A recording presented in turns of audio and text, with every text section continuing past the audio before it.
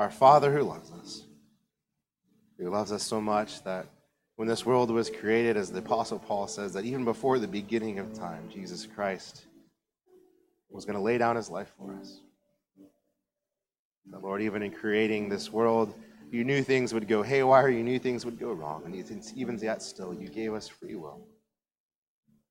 God, in so many ways, those that have gone on before us, even us ourselves, those that will come later, use that free will in so many bad ways. We draw a wedge between our relationship with you, our relationship with each other, and even with ourselves. And yet, God, you still love us. And loved us so much, Lord, that when the time was right, Jesus Christ was born into this world, grew up, and was established, of course, growing further and stronger as he prepared for his ministry. When the time was right, he not only was baptized and declared once again your son, but also, God, that he shared with us the keys to the kingdom, how you would have us live, and how, Lord, we can change and purify our hearts and our minds to live according to God's purpose. When the time was right, he gave himself up. He died on the cross for our sins. On that third day, he rose again, defeated death itself. The church was birthed through the gift of your Holy Spirit, which we have here today. God, none of these things we take for granted, but we are grateful to the very depths of our hearts and souls and minds to once again proclaim that we are your people saved by your grace. We are your people who you faithfully stood beside. We are your people who you constantly work through us to sanctify our hearts and our minds, Lord, that we could ever be more holy, be more like you, be more like Jesus each and every day. We thank you, Lord, that you never give up on us. You hold us strong. As we come to this moment here today to pray for our world and for people, Lord, we celebrate your work. For we know your hands are mighty, and we know your throne is open to us to come to you.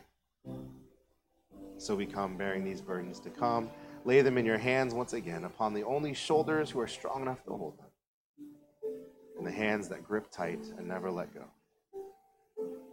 God, as we're here, we pray for those who are burdened with many things, those that are sick, those that have lost loved ones, those that grieve here this day.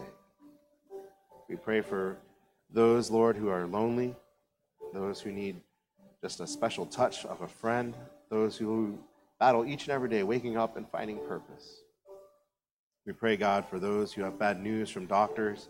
We pray for those who just feel sick and, Lord, don't know how to feel better. God, we pray for those who go through many burdens of life, whether it be through losing life and home, whether it goes through losing relatives or being distant from them. We pray for them.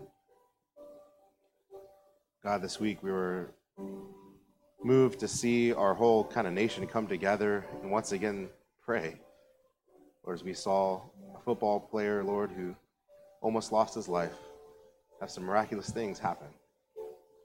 And God, as we just step back and look once again, even though in many ways on public television and things, God, we sometimes hide our faith in you. But when it comes down to it, Lord, we saw the soul of America praise. And so, God, we pray for our nation and our people to once again not be abashed or afraid, Lord, to proclaim your goodness. And we pray, Lord, that we come to a place where we could not have to hide our faith in the closet. But, God, that it would be celebrated and that people would not take offense to your name. God, we pray for those who come here this morning to seek your special touch. May you be upon them, be upon their families, be upon those that they come and represent here today. Whatever it is that they pray for, Lord, may you be upon their hearts and give them the desires and their wishes, that they would know, Lord, that you are the God for them. God, we pray for ourselves. Make us into your image. We surrender to you. God, we pray for our church. Give us wisdom, especially for this evening. Give us kindness of heart, to still love no matter what happens, to cherish all those we've been in faith with. Finally, God, as we come to you this day, we pray the prayer that you taught your disciples. Our Father, who art in heaven, hallowed be thy name. Thy kingdom come, thy will be done, on earth as it is in heaven.